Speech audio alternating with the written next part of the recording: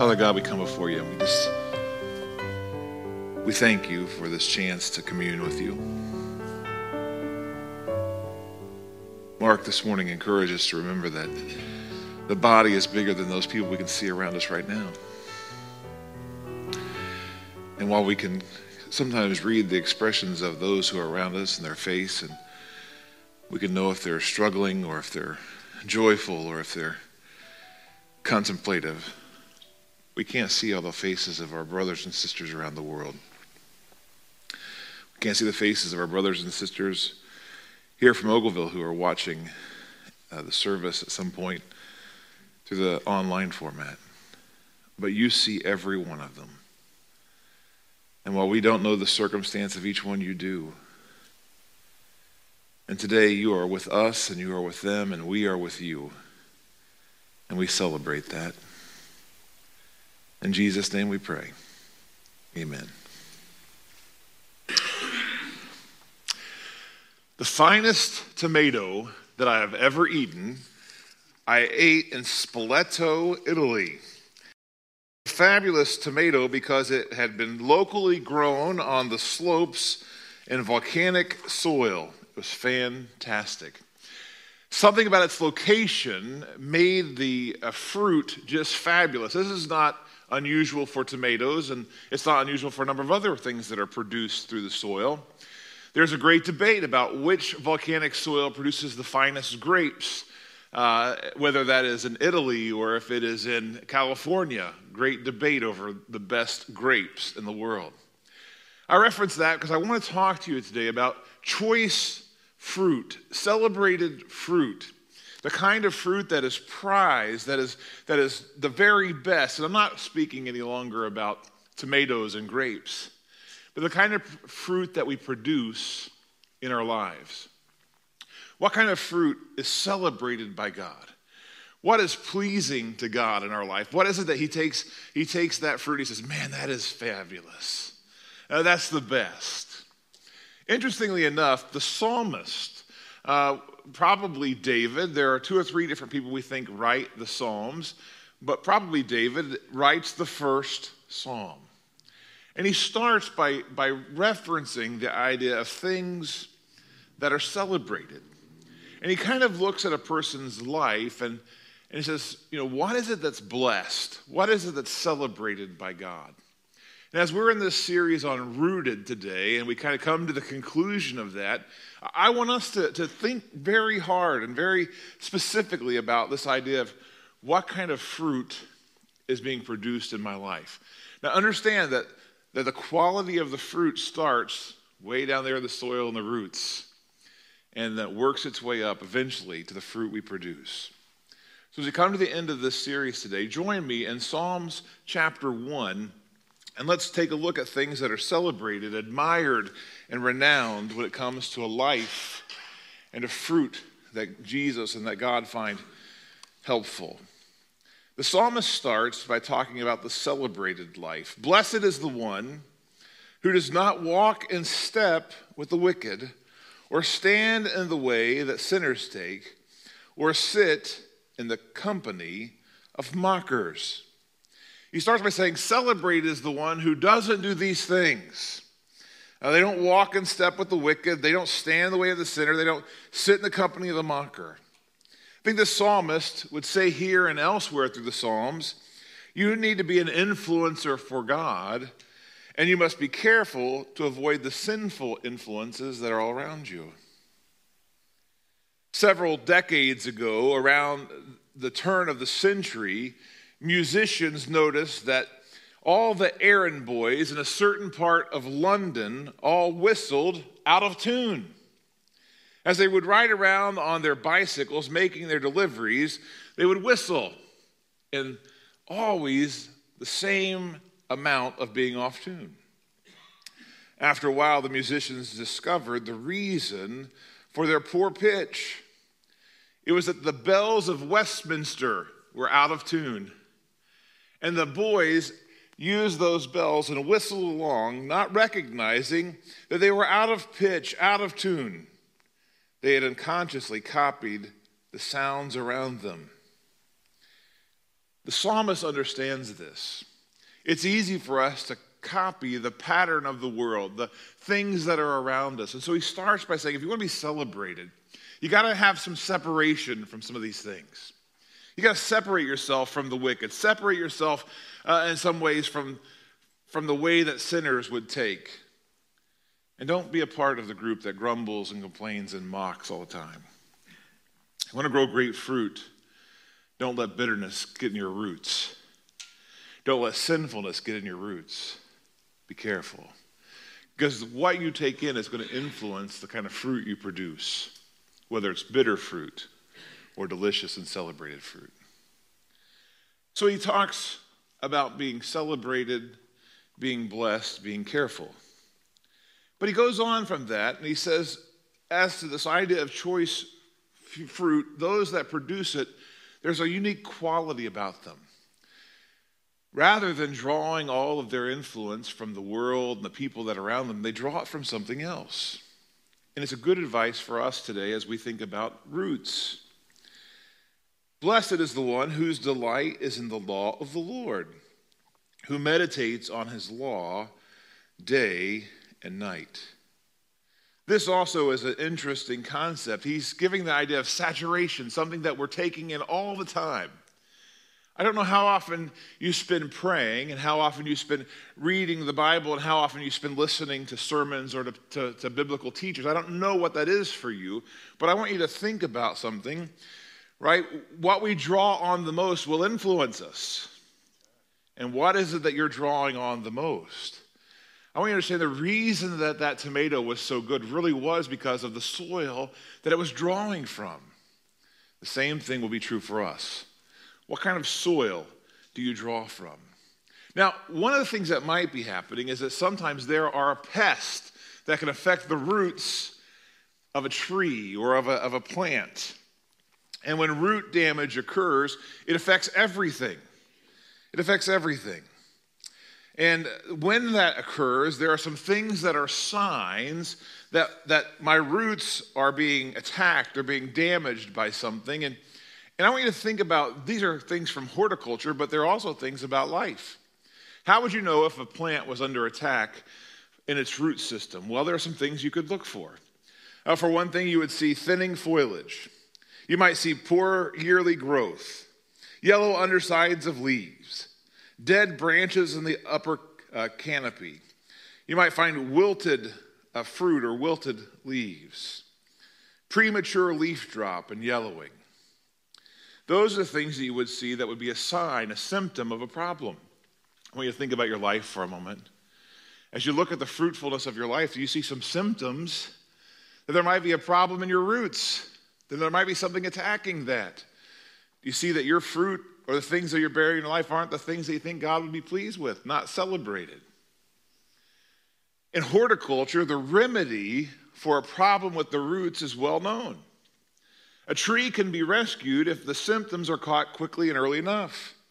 There is a universal 3-step process for rescuing a tree whose roots are under attack. First, you must prune away part of the canopy, part of the top of the tree where the disease is, so that the tree doesn't need as much water. It doesn't need as much to come up through it in the beginning to survive. You prune away parts of the canopy of the tree. Secondly, you then begin to water the tree abundantly so that the roots don't have to work as hard to get the moisture and to get the water. They don't have to work at getting a drink.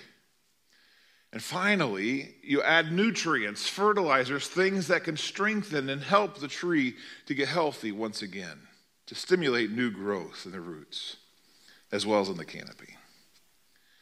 Well, understand something about our roots. And when we are under attack by the devil or the challenges of life, understand that there's something similar that happens in us sometimes. When we started the series, we read the words of Jesus, and Jesus was the one, remember, who said, "My Father prunes away any branch in me that doesn't produce fruit." It was the idea that God says, I'm not going to allow sickness and disease to kill the tree. It was important. So when you think about this morning, is there a section of your life that needs some pruning? Is there a part of your tree that needs more water and more nutrients? in your spiritual life and spiritual being. I don't know what that circumstance looks like for you, but I encourage you that it's wise of us to take action immediately. That the longer we wait, the more devastating the circumstance can become. I discovered that with a tree that was in my yard. I planted a yellow, delicious apple tree 10 years ago. It lasted 7. It produced a crop of apples 3 or 4 times. Unfortunately, I didn't take a look at the disease my tree had. When I first saw some little wilted yellow leaves, I didn't recognize that the tree had fire blight. Didn't even think about it. And the next year, when a few of the branches kind of curled up, I thought, well, that's not good. But I didn't take steps to intervene. Now, I understand what I didn't recognize is my tree had a very serious a blight for which there is no known exact cure. There's only a number of steps you can take to try to curb what's happening. But inaction cost me my tree. I got to eat 1 pie from apples made from that tree. That was it. And when I planted it, boy, I had hopes for so much more fruit. Not taking action can cause a lot of problems. So what does action look like? Well, one of the things I think the psalmist wants us to gather is he says, if you want to have a life with fruit that's celebrated, if you want to saturate things with God's word, then situate yourself in the right places. The psalmist says this, the blessed person, the person who's getting it right, they are like a person that is a tree planted by streams of water, which yields its fruit in season, and whose leaf does not wither, and whatever they do prospers. One of the reasons that my tree died was because of its location. Now, I don't know how close. Most of the things I've read said that fire blight usually doesn't move more than about a mile or so from wherever the tree is. So somewhere within a mile of my tree, there's probably another tree that had the same problem. And whether it was by flies or bugs or birds, somehow that made it within a mile to my tree. I reference that because proximity to the sickness that was around my tree affected my tree. Where it was situated mattered. And friends, where you are situated matters. It matters. Be careful. Be careful where you are situated and how much you let those things impact your spiritual life. Now, all of this so far has seemed really kind of tame, almost a review of the last 4 weeks. But the psalmist now takes us to the negative example.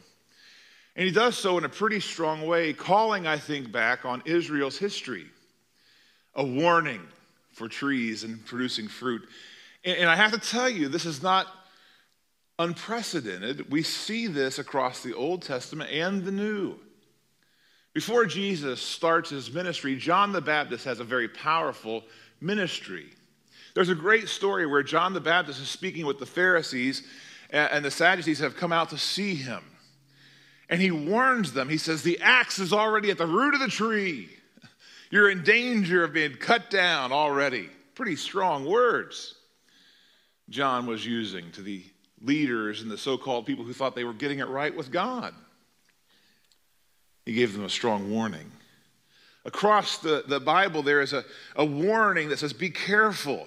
Jesus made this point perfectly clear, didn't he, when he was coming into the city with his disciples and he wanted a fig from the fig tree and it didn't have any and he cursed it.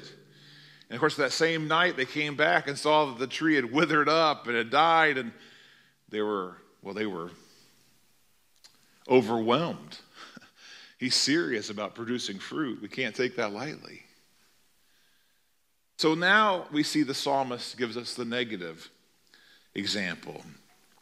And he says, listen, there are some things you just have to be separated from, or God will separate you from him. Not so the wicked, the psalmist writes. They are like chaff that the wind blows away. Therefore the wicked will not stand in the judgment, nor will sinners sit in the assembly of the righteous. For the Lord watches over the way of the righteous, but the way of the wicked leads to destruction. Now, for us today, several thousand years removed from these events, we may not call back on ancestral history when we read words like that. But I believe the psalmist audience would have. They would have gone back on something from their history at this moment when he says this idea about wickedness that leads to destruction. The most poignant example of this in Israel's history had happened in the book of Numbers, in chapter 16. Now, I don't have time to go into all of Numbers 16 right now, but I encourage you to read it. Terrifying stuff. Numbers 16 is the story of two kinds of rebellion, of grumbling and complaining about the Israelites when they were in the wilderness, and they start to get, they'd been there for decades, just wandering around, and they were getting frustrated and angry, and most of their anger came towards the leaders, which were Moses and Aaron. One of those people was a man named Korah, and Korah started to put himself against Moses, and he was stirring up dissension in the people of Israel. And in chapter 16 of Numbers, we read the story of judgment, right? And Korah makes a play, try to have a coup, if you would, to overthrow Moses, and boy, God squashes it. There's this moment where Moses says, okay, if you're over here with God and what God's doing, stand by us. If you're with Korah, stand with Korah. And those that stay with Korah, the ground literally opens up and swallows them alive. It is terrifying stuff. That's Numbers 16. The next story in number 16 is also one that you might not have heard. It's also remarkable. Because you would think that after what happened to Korah, everyone would be like, woo, do whatever God says. But they don't. They keep on grumbling and complaining. And God's anger becomes intense against them. And it says he sends a consuming plague. We don't know what that is. He sends a consuming plague that begins to chase the people. And Moses sees what's happening. He tells Aaron, you've got to go make a sacrifice right now, or God will kill us all. And so you have this picture of a plague coming into the camp and Aaron running to make the sacrifice. And not until the sacrifice is made has God's anger relented against the people.